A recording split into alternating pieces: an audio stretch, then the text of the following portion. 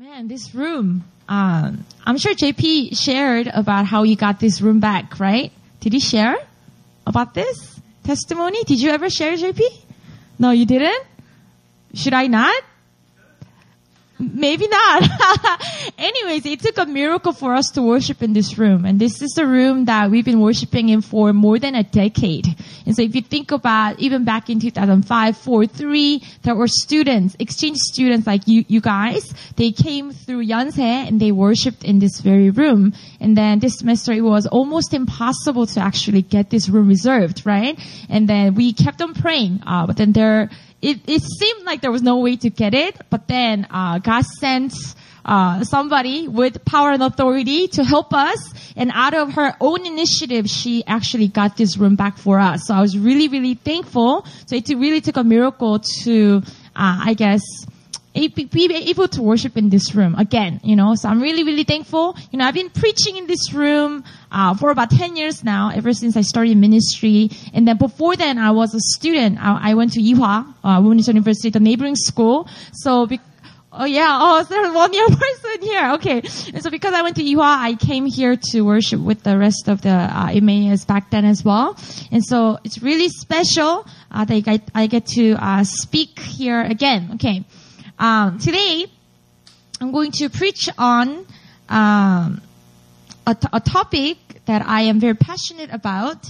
The title of today's message is this: In a Relationship. In a relationship, okay? Clarify, I'm not preaching on dating or anything, so don't get too excited, okay? I'm talking about different relationship. I'm going to talk about the relationship that we have with God, okay? So, I don't have that much time, so I'm gonna try to go through this really fast. But I gotta start talking about how we first entered into this relationship. And so, without losing you guys, let me try to summarize, what happened in creation. God, created humans. The first human beings, their names were Adam and Eve, right? We all know. And then when they were first created in God's image, they lived in perfect harmony, perfect relationship with God. And so God, the creator, and his creation lived in perfect harmony. But then what entered the scene? Sin entered the scene, right? And it started to break up the relationships that were there, and it brought division. So one thing to know about sin is that there is no solution that we have about sin, okay? Throughout our lives, we'll continue to sin, right? But there's nothing that you and I can do about to get rid of it, except for dying to pay for it, okay? So it's like you and I messed up, and to pay for it, you and I need to die. Then the life ends there, right? So that's not really a solution. Dying to it isn't really a solution. So you and I will continue to sin, but there's actually nothing we can do as a solution to take care of the sin. So once we sin, relationships are broken up, and then there's nothing that we can do like good works or charity or giving big donations to people. None of that measures up to what it takes to be forgiven, right? So, that's why God had to take care of our sin. That's why God had to make a way, because there was no way for us to go back to God. He had to come to us. Does that make sense? That is why we say we need a savior, because it's impossible for us to save ourselves. So Jesus died on the cross to forgive our sin, and we believe that, if we believe that, then our sins are forgiven. It's like this. Someone says, it's like modern language, right? Hey, this class is open. If you register, you will get in, right? Obviously, right? You have to, though, register, right? At least click something to register and get your name in there. And then you're going to be taken care of, right? You will get into the class. So Jesus says, okay, I'm going to die on the cross, and that will take care of everyone's sin for those who register, okay? And then you at least have to put your faith in it. All right, if I do this, I'm going to get in, right? And so you at least have to register for that. Then you're going to make it, right? But if you don't get into the class, and you got nobody to blame because you're the one that didn't register, right? So it's like I'm trying to speak at a college level, right? And it's like, so when Jesus died on the cross, he said, okay, whoever believes in me, whoever puts their faith in me, if you're going to submit your sin to me, then the cross and what I did on the cross will cover it all, right? And so all we need to do is what? Submit our sins under Jesus Christ so that He can pay for our sin. But if you don't register, if you don't submit your life, your sins to Him, of course it's not going to be covered by Him. Simple, right? It makes sense, right? And so you and I, that's why we have to put our faith in what Jesus did and give our sins to Him so that He can pay for that sin. That's how the gospel works, right? So it is by faith that we are saved. Because you and I didn't go to the cross. We didn't pay for anything, but Jesus did. And all we have to do is submit to that and believe that. And that's what takes care of our sins. So it is by faith and it is by grace. None of us earned it. We didn't contribute to any of the process. It was undeserved favor of God for you and I. So now the salvation isn't just a ticket to heaven. How many of you grew up in the church? You know, so many people think this way. All right, good. That was a rhetorical question, but that's good, right? You know, you grew up and then you heard, oh yeah, you know, if you believe in Jesus, you go to heaven. And that is talking about after you die, right? After I die, I got a ticket to heaven, so I'm going to be in eternity with God forever. However, what about your current life right now? What about your life here? Before you actually die in car crash or whatever, right? Right now, your life, what about that, right?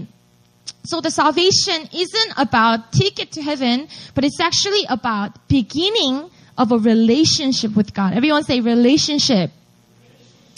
It gives you a status of a child of God. It gives you a status of a lover of God, a friend of God, and you get to actually enter into this relationship at a personal level. It's totally different than getting a document, getting a ticket, or getting a stamp that once I die, I'm going to go to heaven. No, it's about having a relationship on a daily basis with this God right now, here on earth, and forever, for eternity. And that is the relationship that I'm talking about. If this was a ticket to heaven, I don't know if I would have been interested, to be honest. Because in my Christian walk, the highlight isn't the hope that one day I'm going to go to heaven. No, the highlight is truly my daily walk with God. His presence in my life right now. Even on bad days, on good days, the fact that I have Him and He got my back, that is the highlight of our walk. And that's the relationship that I'm talking about. And this relationship is one that is secure. It's as secure as the relationship between God the Father and God the Son, Jesus Christ. And that's what we got as a gift by just believing in this gospel. And so, you know, now that I summarized pretty much the gospel, and I'm, you know, pretty sure most of us here have entered into this relationship by trusting in Jesus, right? And so let me talk about what hurts this relationship. And I already talked about it briefly. What hurt the relationship between God and Adam and Eve? It's simple. It's sin. It's their disobedience. It was their sin. When you sin, essentially, any sin is sin against God, because God's the one that determines what is sin and what is not. You know, a lot of us here, we have different moral standards. You will say, oh, that is so bad. I may say, that's not too bad, right? You and I may have different, standards of thinking. However, no matter, you know, it doesn't matter, because who determines what sin is? It really is God. God determines what is sin and what isn't, right? And so, all sin is, pretty much sin against God. Is it me? Am I doing it? 뭔가? Yeah? Okay, good. Is it okay? Yeah? Okay. So what hurts the relationship is definitely sin. And sin is designed to, it's meant to function in this way, to break up relationships. Adam and Eve, when they ate the fruit, right? Their relationship immediately, they were like blaming each other. And also God and the two of them, if you think about it, after they sinned, that there was immediately hiding going on, you know? And there were lying involved, you know? So that the relationships were broken up because of sin. Now, not all Christians, but some Christians abuse this grace of God and continue in their sinful ways. And even after they become believers, and Apostle Paul also points it out, even in the early church, hey, there are some of you who really abuse this grace. God has forgiven our sins. He calls us righteous and He calls us holy. And now some of you are trying to take advantage of that and continue in your sinful ways. And today I'm going to talk about that a little bit. These people say, oh, our actions don't matter anymore because we're already righteous in God's sight. They say stuff like, God will love us unconditionally and no matter what. And so how we live our lives don't really matter as long as we believe in Jesus Christ. And I'm going to tackle this because it's important for us to understand how this works, okay? And they don't understand what it means to, let me say this, right? About people who want to abuse God's grace to continue in their sinful ways, this is what I will say to them. Hey, you don't understand that you're in a relationship. That's the first thing I will say. They think that God is some kind, and salvation and gospel is some kind of logic. Or like a formula, like 1 + 1 = 2 type of formula, right? And I'm holy no matter what I do, so I live. The way I live doesn't matter. It's like they think it's a logic, right? God loves me unconditionally. That means I can continue in my sins and it doesn't matter because it's unconditional. Like, not a bad logic. As a logic, it's correct, but you're forgetting this. It's a relationship that you have entered into. Not a signed contract, right? Oh, if you believe in Jesus Christ, blah, blah, blah, blah, blah, and you stamped it and now I finally have a contract signed. It's not a signed contract. It's not a slavery contract. It's a real personal relationship that you have with God. Okay?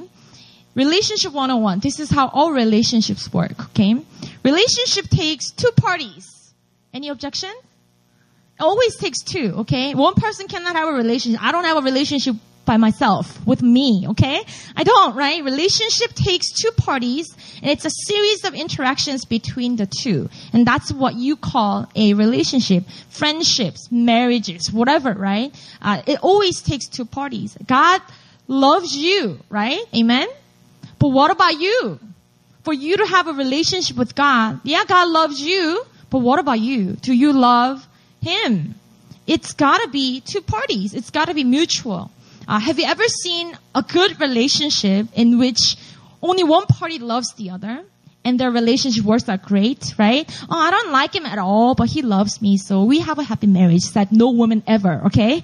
It does not work that way, and it takes two parties making efforts to love one another to make the relationship work. Okay? So you are engaged in this relationship with God. That means you also have a part to play. He loves you, of course, but also it is for you to love Him as well. And somebody asked me this once.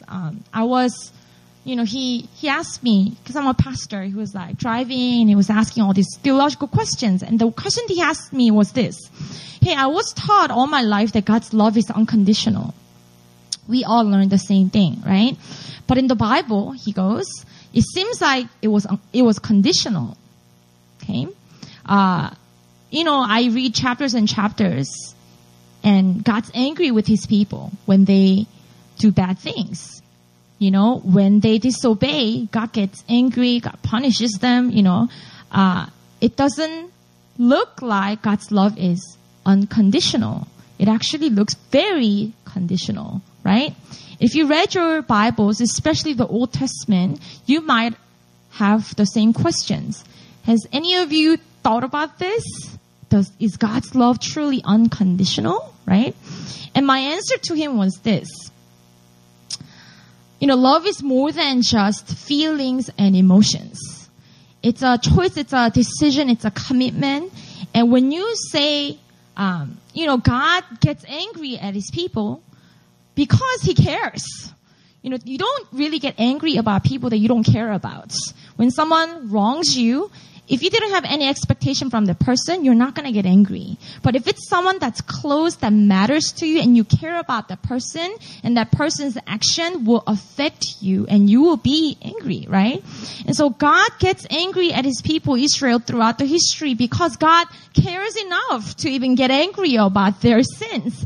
And it's also because sin always breaks and destroys things, and God cares about their well-being, that God gets angry. But this emotion of getting angry, that doesn't mean that God doesn't love them. It's like this. My mom gets angry at me when I do things that harm me, right? I do things that's destructive to me. And my mom, of course, will get angry. Of course, she will react to it. It's not because she doesn't love me, but it's simply because she loves me. And that's an expression of my mom's love to me, right? And so, God showing different emotions, showing his anger, and God sometimes even punishing his people, these things were, in fact, expression of God's devoted love to them. It's a picture of a real relationship is what I'm trying to say. There's no like a rosy pink picture, perfect looking relationship. If that's what you expect, let me say this, that's a very shallow relationship. If you have a shallow relationship with somebody, everything will be nice. You'll be courteous to someone. But once you have a real relationship, think about it. You're probably most mean to your mom and dad and your siblings. It's because, right? But to your classmates, you're the nicest girl, right? You know why? Because that's shallow relationship, and you don't truly show yourself to them. And there's no real deep interactions. But with your family, with your siblings, with your best friend, you are going to have conflicts. You are going to fight, and you're going to show your true raw emotions to each other, because that's a picture of a real relationship, right? And so, if you think that your action, your behavior, your attitude, and your sin patterns have zero impact to your relationship with God, that you must not believe God is a person. Like, you must think that he's some kind of being or like a ghost. No, God is a person. He responds, and we do have a personal relationship with God. And so for you to enter into a real dynamic relationship with him, we gotta understand, it's gotta be mutual. He and I, we are in a relationship, a real one, right? It's two-way. It's real and it's mutual. And now, I know when I talk about this, some people feel uncomfortable because they like to hear that this relationship is 100% up to God and we don't have any contribution. And it sounds more, you kind of want to think that, because that takes away all responsibilities from us, right? And we're just passive recipient of God's love, and it's all 100% God's love, and we're just here passively receiving. And I know, I wish I could preach that, but that is actually not true according to the scriptures. It is not true. It is, okay, let me clarify. I don't want to confuse any of you. To enter into this relationship, it's 100% God. You didn't make any contribution, okay? Entering into this relationship, you did nothing, okay? You did nothing and nothing. You did nothing, okay? We did nothing, okay? It was 100% God. He initiated. He died on the cross. He called us. He invited us into this relationship. So up to that point, you and I have zero contribution. That is correct. However, from the point of entering into this relationship, it actually is mutual. It becomes personal. It becomes two-way. Let me read a few scriptures for you. Jeremiah 29:13. Everyone loves 29:11, but 29:13, it goes like this. You will seek me and find me when you seek me with all your hearts. What does this mean? You will seek me and find me when you seek me with all your hearts. God is saying, if you seek me with all of your heart, you will find me. But if you flip it, God's saying, hey, if you search me half-heartedly, you may not find me. Am I exaggerating? I don't know, right? Another verse, Matthew 7:7. Ask and it will be given to you. Seek and you will find. Knock and the door will be open to you. It's another scripture that talks about like a dynamic of prayer, right? But if you don't ask, if you don't seek, let's think about if we don't knock, then what does the scripture tell us, right? It does say, I don't want to flip it like completely opposite way, but I do want to point out this. These verses are talking about our contribution to our relational dynamic. It means that you and I need to search, seek. These verses are telling us to ask and knock. It's telling us that don't sit there passively as if you have zero contribution to this relationship, but you actually have a part to play. You're in a real relationship. You know, I have a best friend that I met in freshman in college. So we've been, best friends for like 13 years now. And I always had trouble with this friend. We have real relationship, okay? So it's not like one of those, I'm nice to her, she's nice to me, she's not nice to me, okay? And so it's a real relationship. And I always had to confront her occasionally about this one thing. I was always hurt by her because she never initiated anything. It's always I contact her. I ask her to meet up with me, right? I'm always the one that's initiating things. And my friend, even though she calls me best friend too, she never initiates anything. So I was very hurt. If you have any friend like that, you gotta express it, okay? And so I was very like one of those demanding friends. Come on, if we're gonna be best friend, you gotta sometimes text me first, girl, Sometimes I want you to initiate certain things, And then the dynamics started to change, and now we are, I think, pretty mutually you know what I'm saying? And so things changed, and she started to take initiative, and I loved it. No one likes one-way relationships. Amen? No one likes one-way, like 짝사랑, you like the guy, but the guy doesn't like you. No one likes that, okay? Even in friendships, no one likes it when you're the only one that tries to build this relationship or friendship. Nobody likes this. It's always gotta be mutual. And what do you think the author of these relationships think? Don't you think God loves it when you and I initiate things with God? When you and I talk to God? When you and I ask God, knock on the door for God, and pray to God and sing to God? Don't you think God loves it when we initiate in this relationship as an active participant? Not just sit here and think, oh, I'm saved. There's gotta be a relationship between us. Now, if sin is what hurts the relationship, right, that we have, and if we care about this relationship that we have with God, then what do we need to deal with? We need to deal with this sin. Because we know, this sin hurts the relationship, and I care about my relationship with God, then you and I will want to deal with this sin. Human language, right? If you are unmarried, let's just imagine you have, handsome husband, okay? And if you know that your relationship with your husband is hurting because of your sin, wouldn't you want to deal with your sin? Right? That's like no-brainer, right? So let's talk about how to deal with this sin, okay? It's really, really simple, and you're not gonna like this answer, but this is the answer, okay? How to deal with sin, it's called repentance. Everyone say repentance. Let me clarify though. I'm not telling you to feel guilty, feel remorseful, and that's not the essence of it, okay? We're gonna talk about what true repentance really means. I know if you've been kind of around Emmaus Campus Ministry or New Philly as a church, you might have heard about healing and deliverance. How many of you have heard the term healing and deliverance? Okay, a few of you. It's pretty much being healed from your the sins that others have committed against you, okay? That is you experiencing inner healing, okay? Because others have sinned against you. Isn't that correct?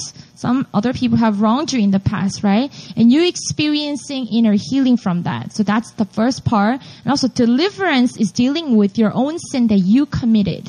How many of you here have committed some sins growing up? You have, okay? You all have, okay? You don't have to tell me that, okay? Rhetorical question again, okay? All of us, we've been sinned against, okay? All of us here, we also have sinned against other people.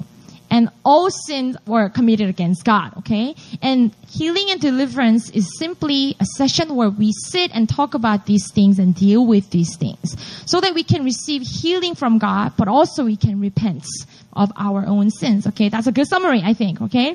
But this healing and deliverance session doesn't work if there's no heart of repentance.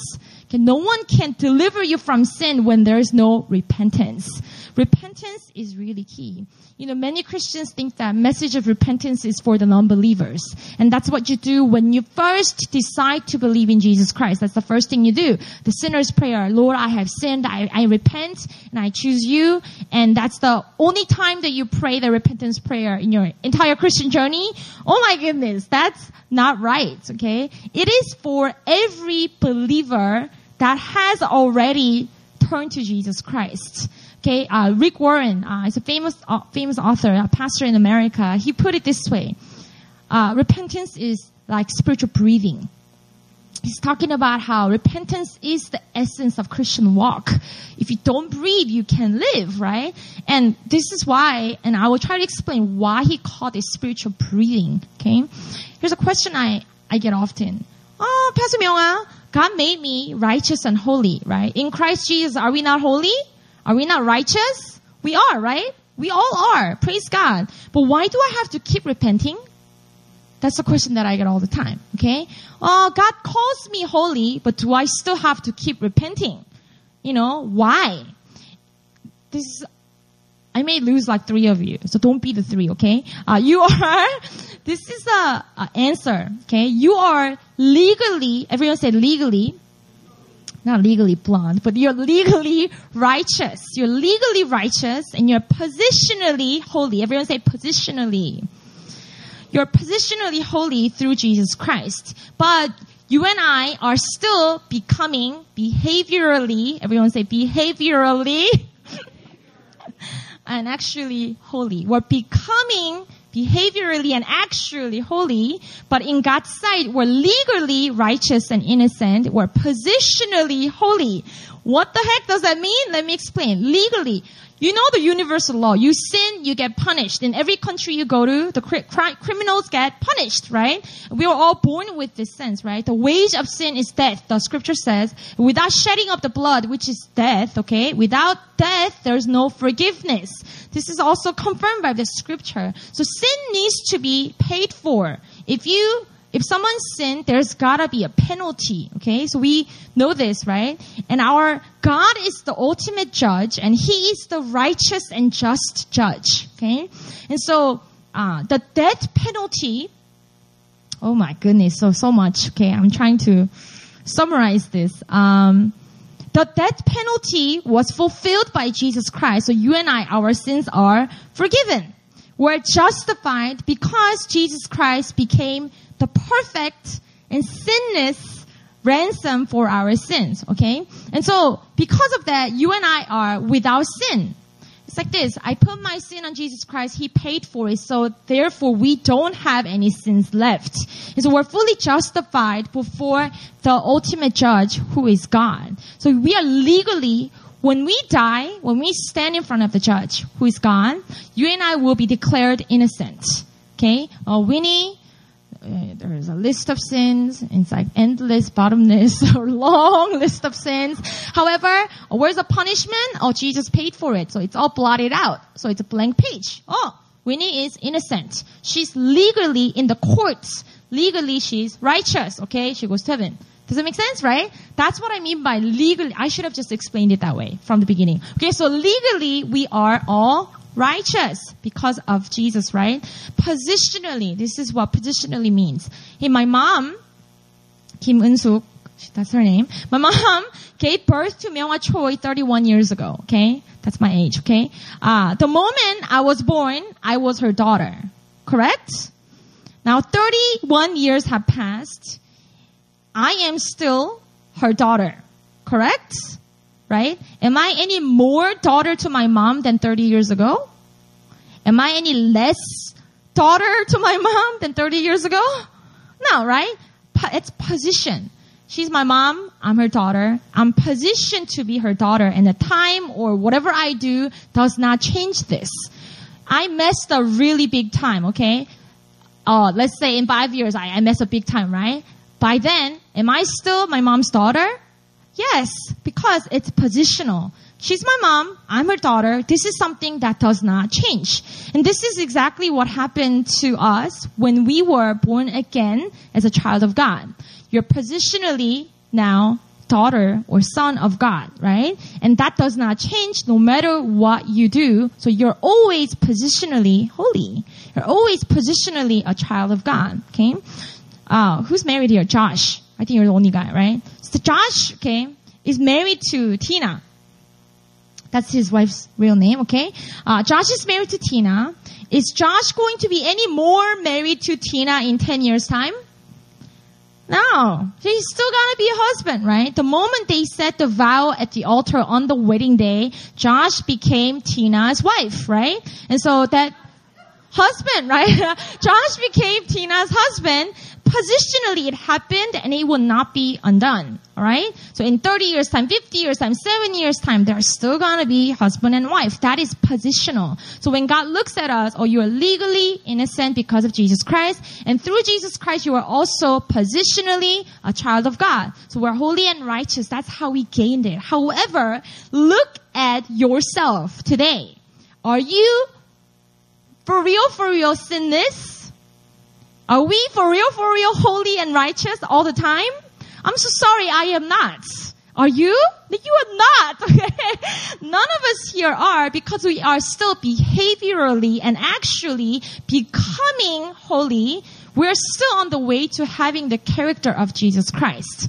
Now it's all clear, right? So why do I still have to repent? That's why we are positionally good. We are legally, we're good. However, still we are becoming behaviorally, and our actuality is catching up to the spiritual status God has given to us. And in theological terms, this is called, when we first gain it, it's called, anybody know it? Justification. Have you heard of it, right? You are justified, and that is instant.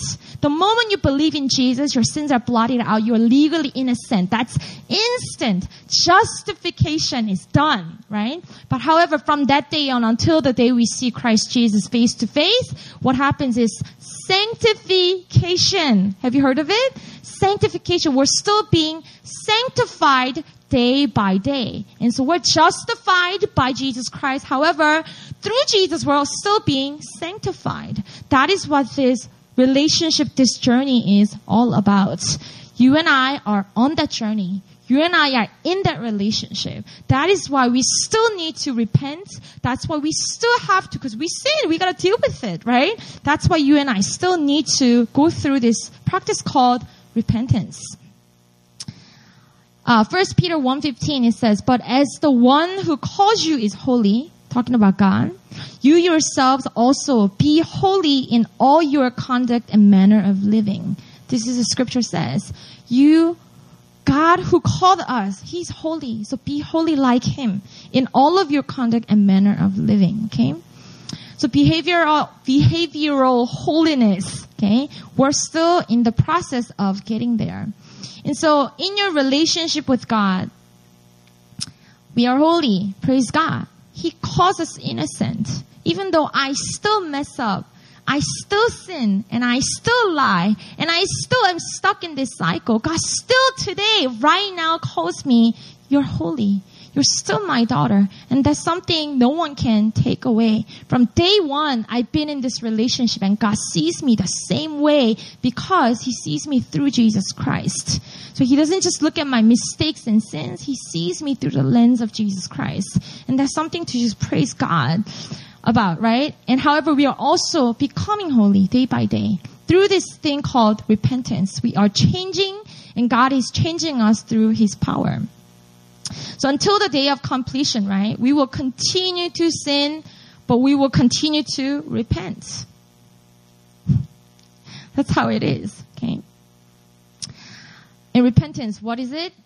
It's not just saying sorry. Today, if you're going to remember one thing, I want you to remember what repentance really is about.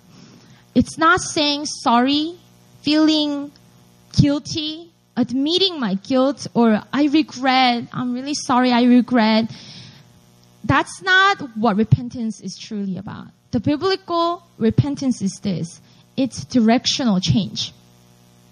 It's, let's say God is over here, right? And then like the sin and the world is right here. We're always walking. It's a journey. We're always going somewhere, right? We are on a journey, and often we're facing the world and the sin.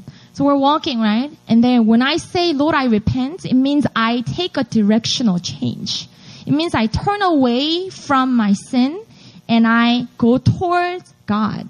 That's what repentance really means. So not just so watch me, okay? Am I repentant? Look at me, okay? I'm so sorry, God.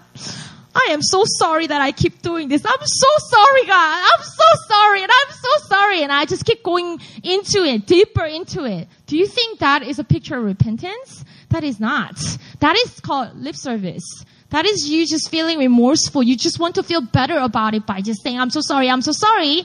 In a real relationship, so many people do this, right? If there's a marriage, once again, it's the best example. A husband, let's say, cheated on wife, okay? And he says, I'm so sorry, honey. I'm so sorry, honey. I'm so sorry, honey. And he continues to be in this cheating relationship with another woman.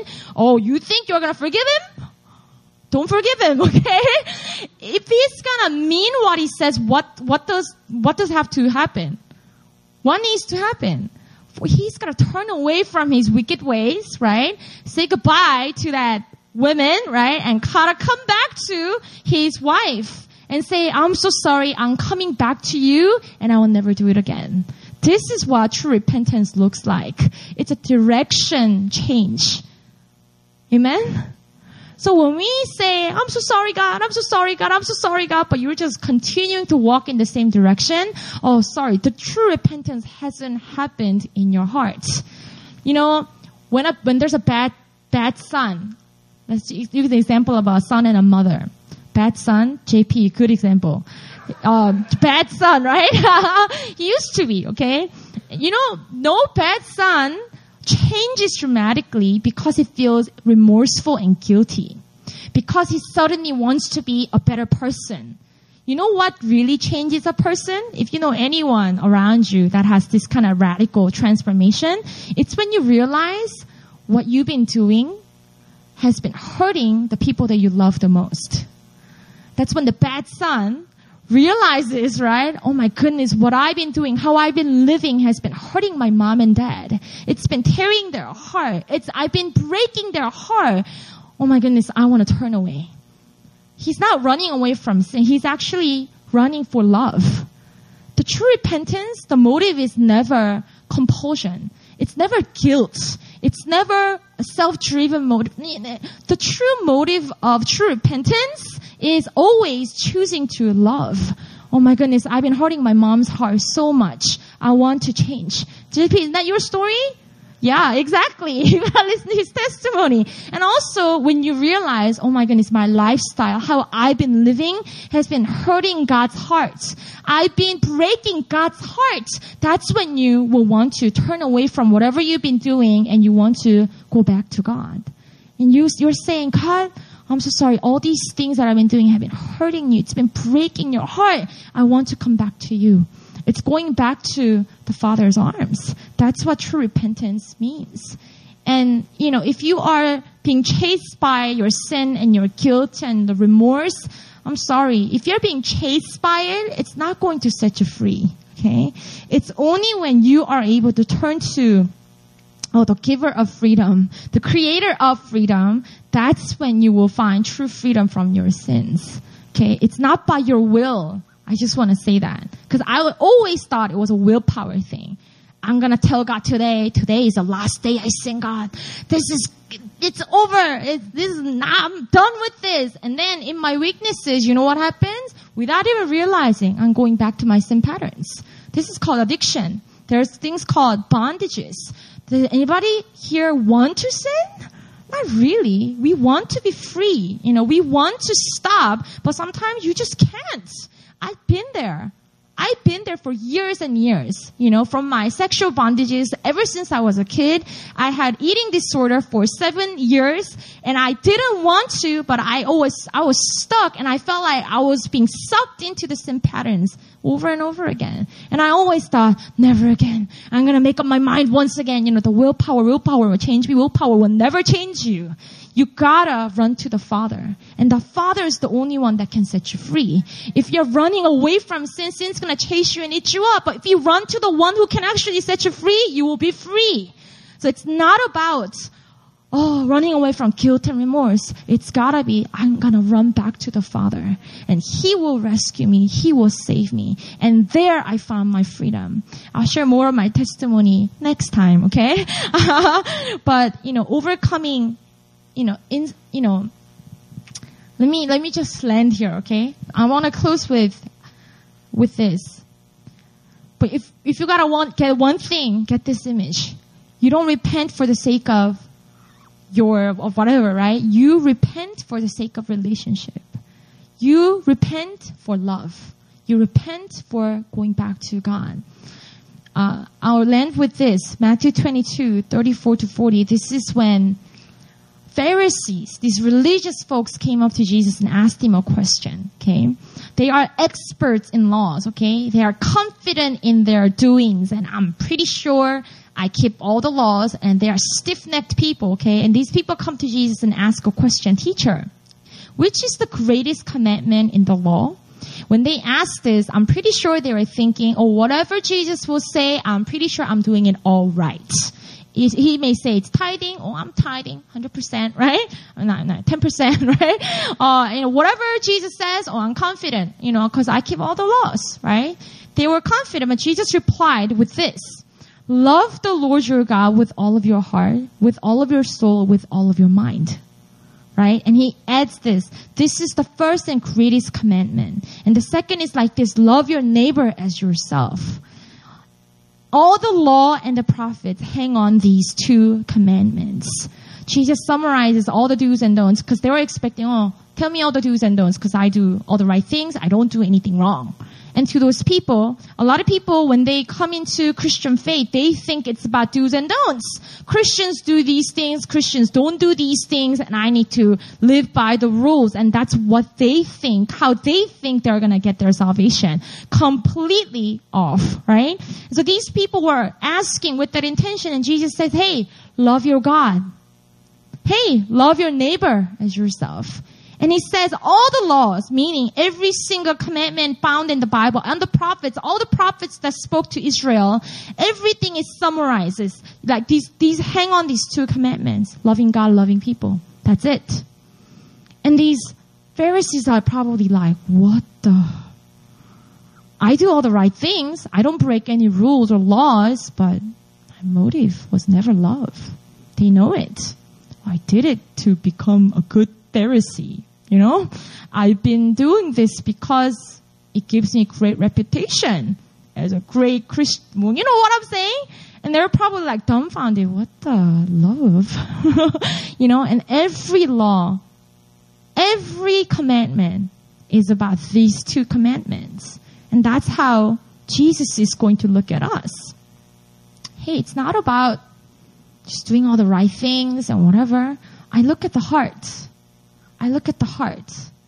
The heart, repentance is all about the heart. It's not behavior modification. He's looking at our hearts.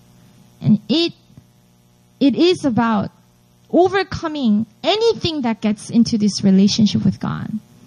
If it hurts my relationship with God, I will quit that. If this hurts and hinders my relationship with God, because this relationship with God is most important to me, I will give that up. That is a true heart of repentance. It's not just, I'm sorry speech. It's not feeling the guilt and remorse and shedding some tears. Though you may not cry, but if you have the sincere heart, then you have the repentance. It's overcoming anything that will hinder or kill this relationship. It's giving the relationship your all. And if you do that, daily breathing, God, what is getting in the way? What is hindering my relationship with you today? If you pay attention to those things and you walk away from it and turn back to God, that's daily breathing right there. It's not this like difficult theological formatted sentences that you have to utter. No, it's not. It's actually walking out this relationship with Him. That's all that God requires. You know, some of us here, as I'm talking, you're probably thinking about what you need to repent about and whatever, right? And I just want you to pray with me. Can we just close our eyes? Kate, could you just get on the keyboard? If you could just take a moment to pray with me.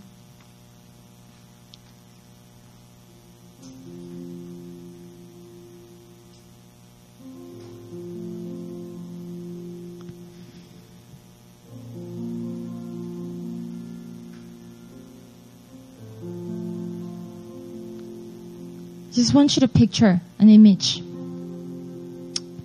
You and your Father. Just imagine you and God the Father, who loves you so much that at any cost He wanted you with Him, right? And you and your Father. And I just want you to think about one area of sin in your life that you really want to be set free from, that you've been really fighting. It's something that you're ashamed of. It's something that you've been trying to overcome with your willpower, but you just feel like you're stuck in it or sucked into it, or whatever the case is. Just want you to think about one, because I know there is probably more than one. And think about the one thing.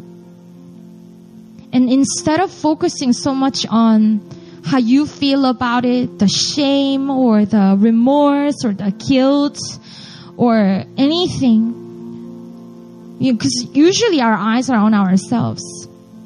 But I want you to take a moment to look at God, look at the Father. And today I want to challenge you to think about how much it costs for God to forgive you of that sin. And today I want to challenge you to think about how much God hates that sin. And how much God had to pay to forgive you from this sin. And also think about how much that sin hurts and breaks God's heart.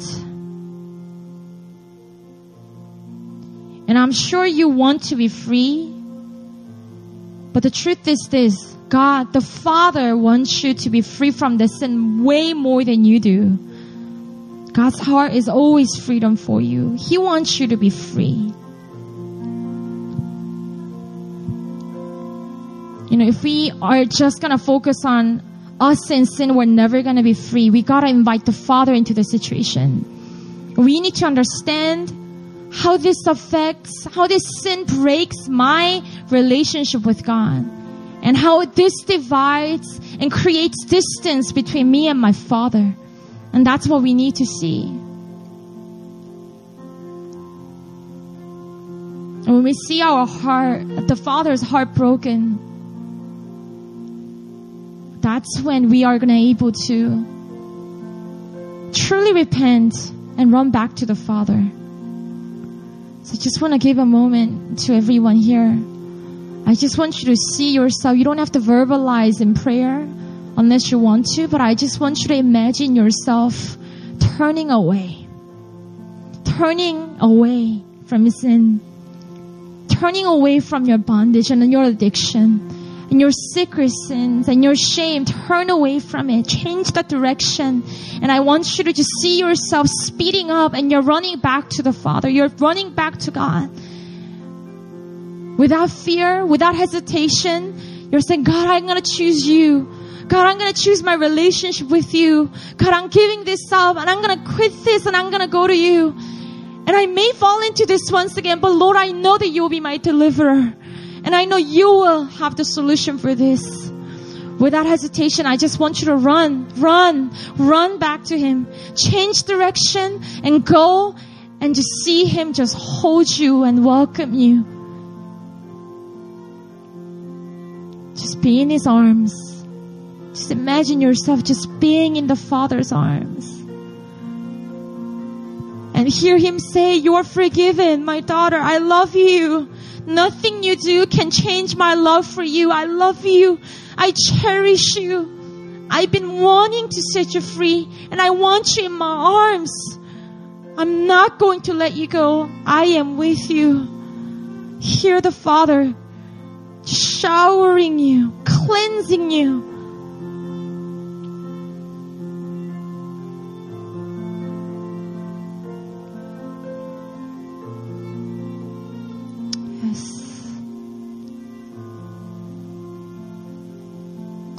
Father, we thank you that though sin was strong, your love was greater and stronger. Though, Father, we failed in so many ways, you didn't fail in saving us and bringing us back to you. God, I thank you that we here, through Jesus Christ, are in a relationship. In a relationship that is secure, relationship that is lifelong and eternal. God, I just thank you, Father, that you are breathing hope upon your children. There's people that are just tired of fighting. There's people who feel like I'm unable to run anymore.